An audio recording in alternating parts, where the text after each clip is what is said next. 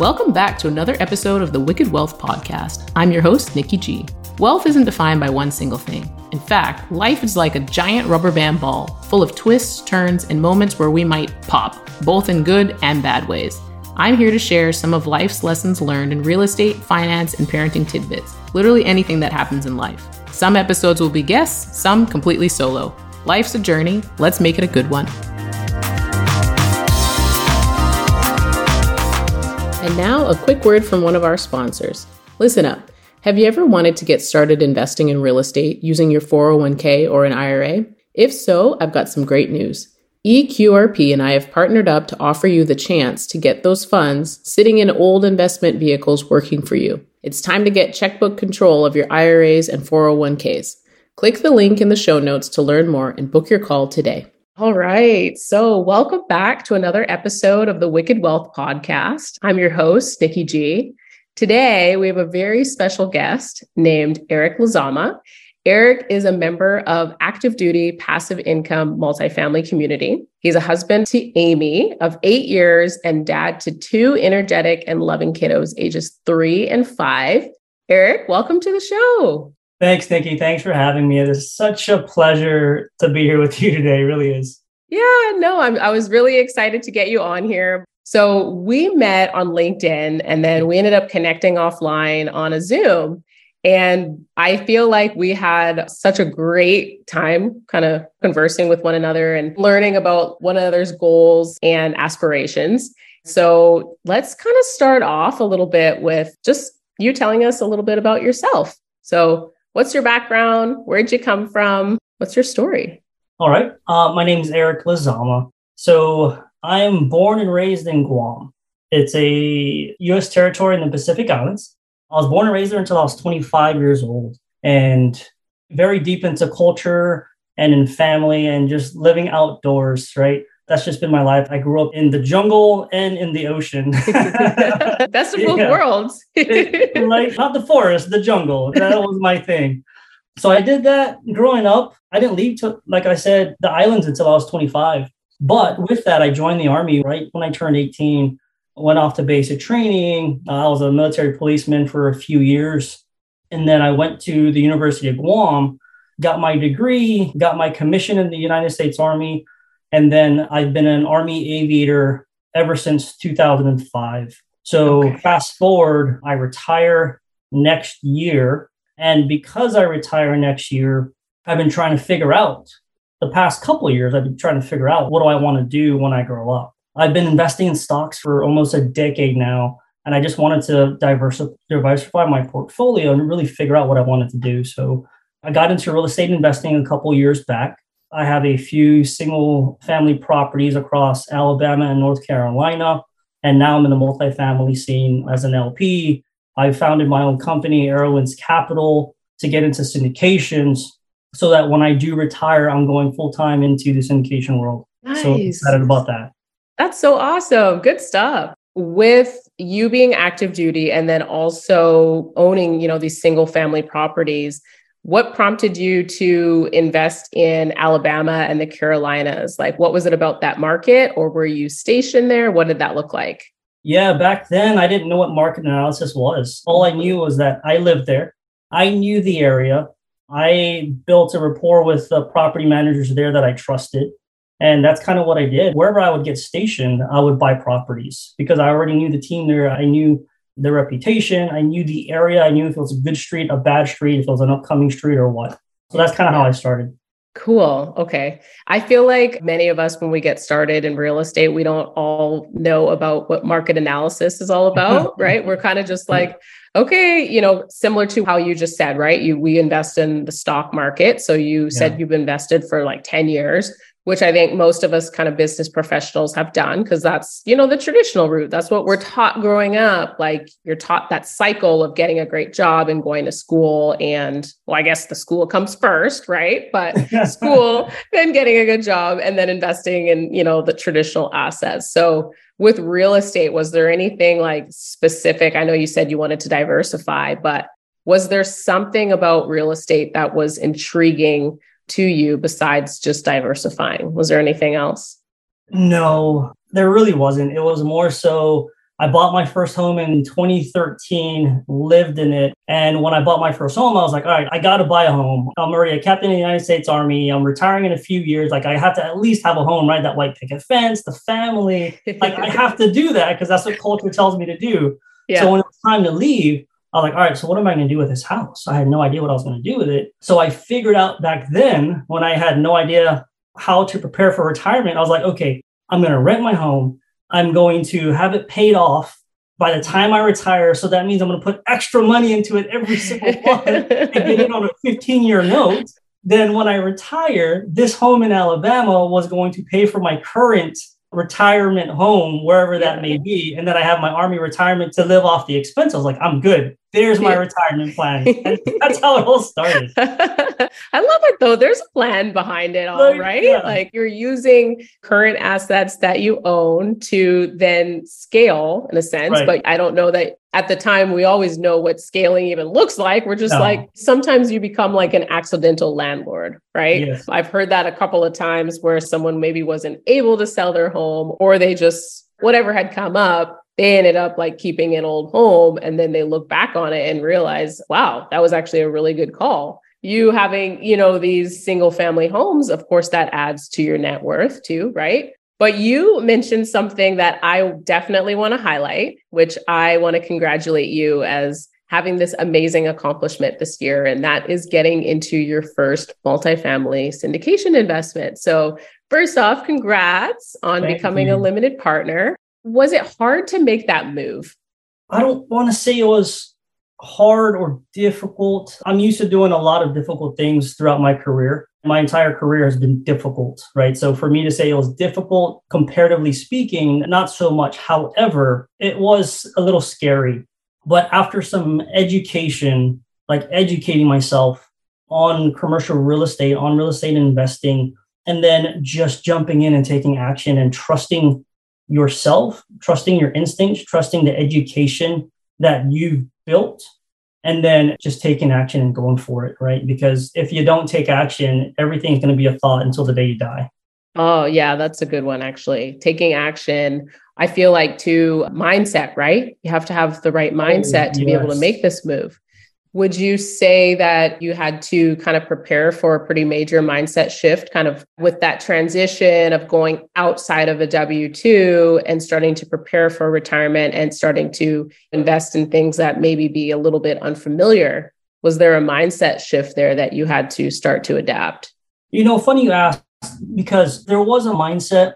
I don't want to say a mindset shift, because again, being in the Army, being a type A personality, being in the field that I'm in aviation, it's all type A. It's all get it done to perfection, get it done the first time, and don't ask questions, right? So that's always been my mindset. I've always been attacking problems face on. Like, I never run from problems.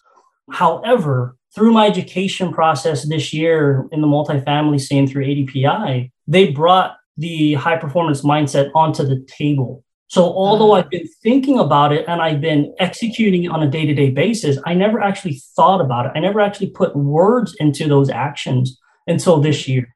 I guess it's a double-edged sword. You do need that mindset. You absolutely need that high-performance mindset in order to take action, in order to trust yourself and do the things that is going to lessen the risk in those decisions. Yeah. So let's back up just a little bit, because I know that in the syndication world, although it's not something that is brand new, right? Of course, people have been investing in alternative assets for years, decades, but syndications is something that's a little bit different. So how did you hear about passive investing in multifamily syndications? Like, where did that come from? So I've been a Bigger Pockets member for almost 3 years now.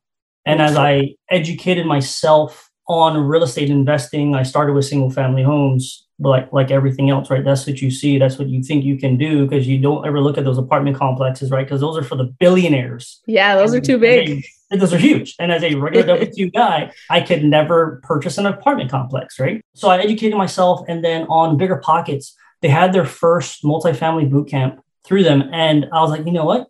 I'm investing in single families. I thought multifamily was the duplex, the triplex, the quadplex. I was like, that's the next step. Obviously, I'm going to take the course. So I took the course and they started talking about apartment syndications. I had no idea what a syndication was. I had to look it up. Yeah, like So, most of us. like most of us, yeah. So anyway, I'm like, all right, well, whatever. I've already signed up for the class. I'm going to take it. I'm going to educate myself. There's nothing bad that can go wrong with me educating myself. So I stuck with the class, and I wasn't completely sold with the concept. I just wanted to educate myself because I was already in it. Yeah. But after the class ended, that's when my aha moment hit. It's like, wow, scale, forced appreciation. And like, this is it. This is the way to scale and get to retirement quicker, right? To get to your why faster. And once it ended, my mindset shifted to this is what I want to do. This is not just a step towards buying the next fourplex in my area. Right, right. Oh, I love that. I love that. Okay, so bigger pockets, definitely a lot of self-education. We've got some mindset things that are going on where you're more adapting and you're like, okay, I've got an open mind. Like, I don't know what the hell syndication is, but I'm going to figure it out because you got to jump in. Exactly. Right. And then you figure it out later. So with your self-education and then understanding, kind of tapping into the syndication world, did you have like any specific criteria that you were looking for in your first investment or just an investment in general? Right after the course ended? Yeah, right after the course ended, where you were like, okay, I'm ready to take the next step. I'm ready to invest in, my first deal as a limited partner. Did you know what you were looking for in terms of like a good deal for you? Well, honestly, looking back, I don't want to say I knew what a good deal was. I continue to educate myself. I continue to network and I continue to learn. One of the basics really was underwriting on a commercial property. So I really wanted to learn how to underwrite at a basic level so I can at least understand all those acronyms and what all those numbers actually meant in real life and not just in a class setting. So yeah, I just educated myself a little more and then figured it out as I went along. But really the catalyst of what to invest in wasn't necessarily what I was looking at. I was more looking who to invest with was what I really focused on. Right. So we know in, the syndication world that there are operators, also known as sponsors or general partners. And then, of course, there's the investor that puts up their capital for their investment returns, which are considered the LPs or limited partners. So when they are coming together, it's important for the limited partner to be able to find a GP or general partner or team that they can invest with that they have, some sort of values or alignment with, right? So in finding the team that you had invested with, how'd you find them and kind of how'd you go about making that connection or that initial relationship?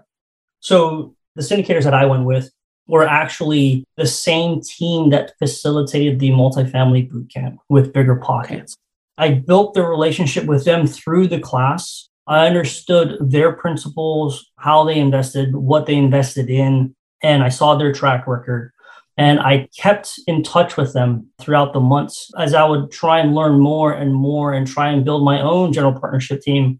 I kept asking the questions and I just stayed involved. And then months down the line, lo and behold, they had a 506 Bravo or 506B syndication that came up, and I was in the right place at the right time. Yeah, I think that's awesome. And that's another piece of the puzzle, right? Is that there's two different types of syndication offerings, right? There's the 506C that are publicized and only for accredited investors.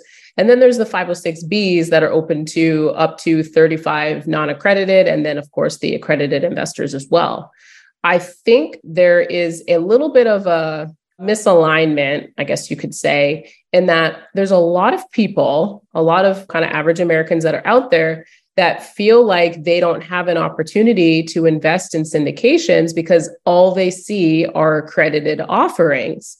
They're not seeing a piece, I call it the hidden market with my mentorship group, but they're not seeing the offerings that are available to them because they don't have the relationship. With you having developed that relationship, it was ongoing. And then, of course, you developed that trust. Was there any other qualities with the team that you felt really kind of resonated with you where you were like, okay, like this is what builds up trust for me?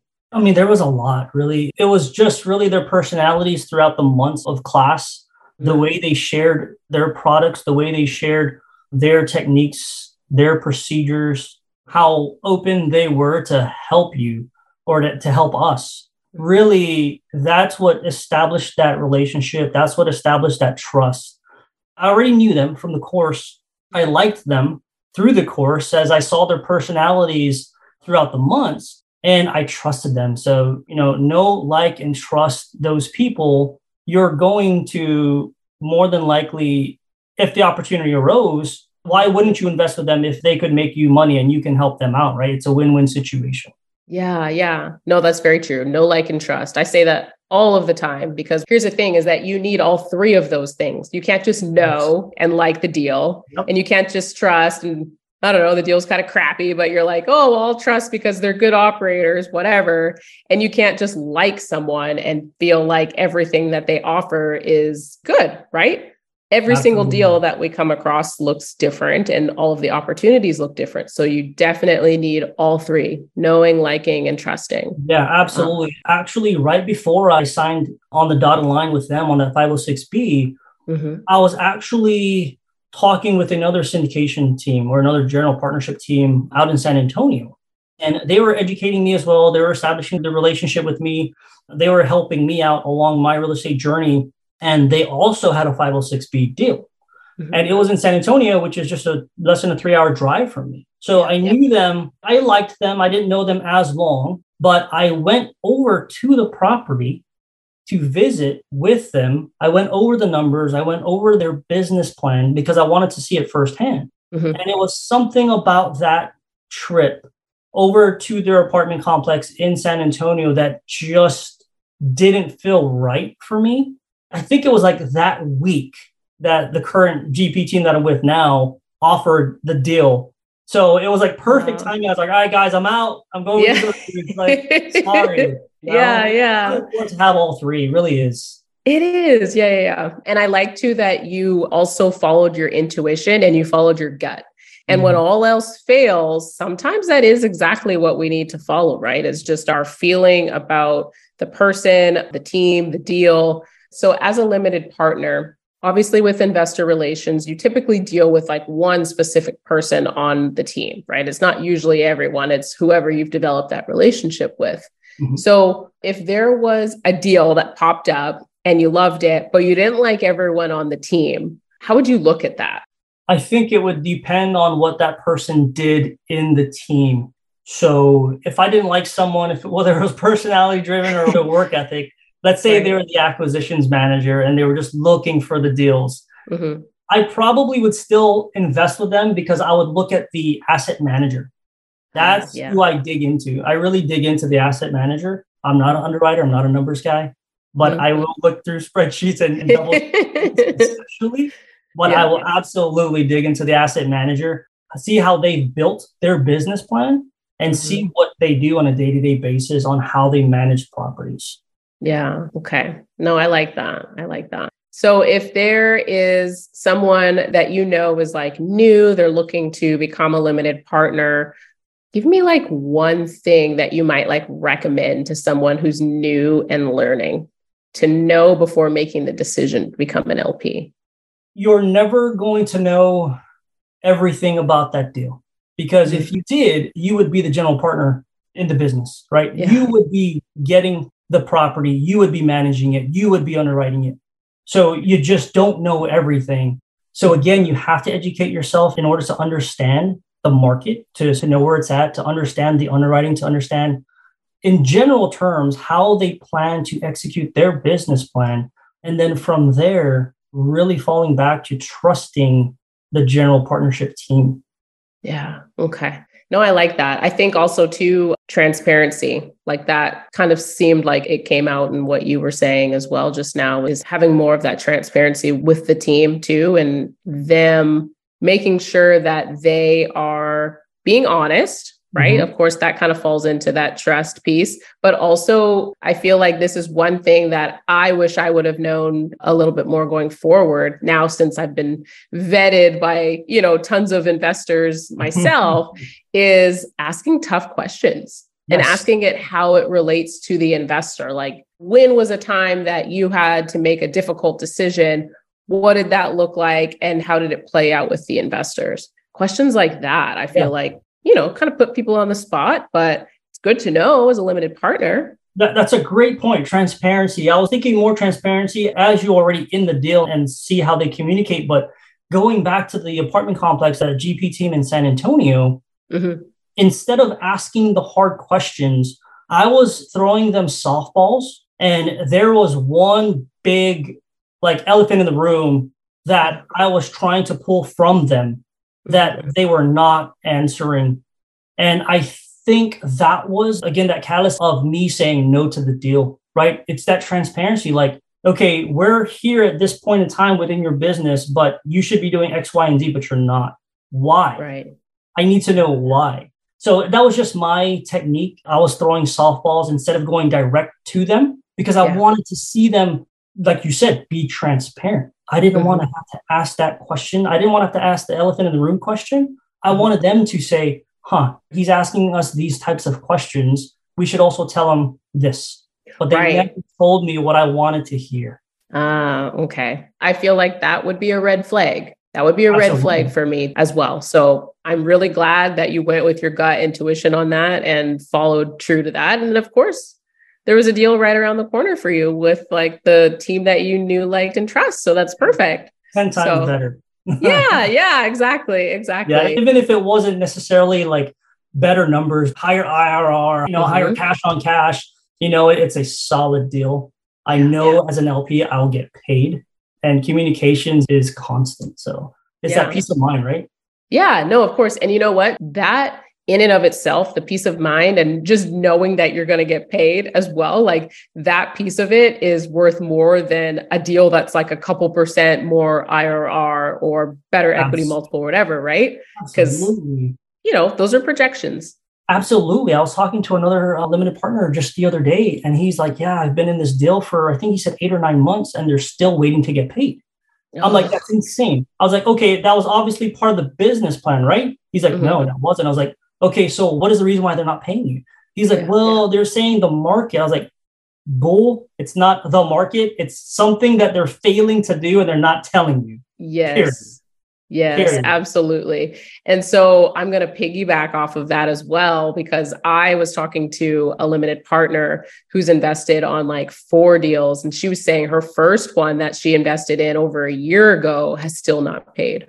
And I was like, a year? And she said, yeah, I still like the operators and I still trust that, they know what they're doing. And when I asked, okay, well, what was the explanation for why you haven't had any distributions for the last year? And she said, well, the way that inflation was, I was like, that doesn't make sense. But then she was saying that, because of inflation, they were holding on to the extra cash that was coming in just to see what the market was going to do. And I was like, interesting. Later. Yeah. A year later, I'm like, well, inflation was, you know what? I'm not actually going to go into this with you. I just leave it there. And that's the biggest piece too, is like not only knowing, when you find that deal that works for you, but knowing that you're going to get paid. Like that's that peace of mind, right? That's what we're in it for. So no, I love that. So I know we are on the Wicked Wealth show and I have a couple of questions. Actually, I have 3 questions that I go through over the end. So the first one, are you ready? I am. Okay. All right. So the first one is, what does wealth or like the concept of wealth mean to you? Wealth to me is being able to buy back time for me and my family. It's being able to provide for my family, to be there for my family when and where of our choosing. Being in the military, serving for the last 20 years, my entire career has been about serving others, has been about serving my country. And I've been putting my family in the back burner. But now that I'm retiring, it's time for my family to be up front. And it's time for me to provide to them, not just money, but my time. I have kids, my wife, I want to be there for them. I want to make memories because life is short. And being able to do that, being in a position to do that, to me, really is wealth. The money, the number in my bank account, for the most part, is irrelevant as long as I can pay my bills and pay that time back to my family. Yeah. Oh, that's so special. I love that. Has there been, one person that's been in your life that's been a little bit of like a guiding light for you in a sense? There has. I want to say it's a double-edged sword because she's really tough on me. Yeah. But my wife, Yeah. there's no doubt.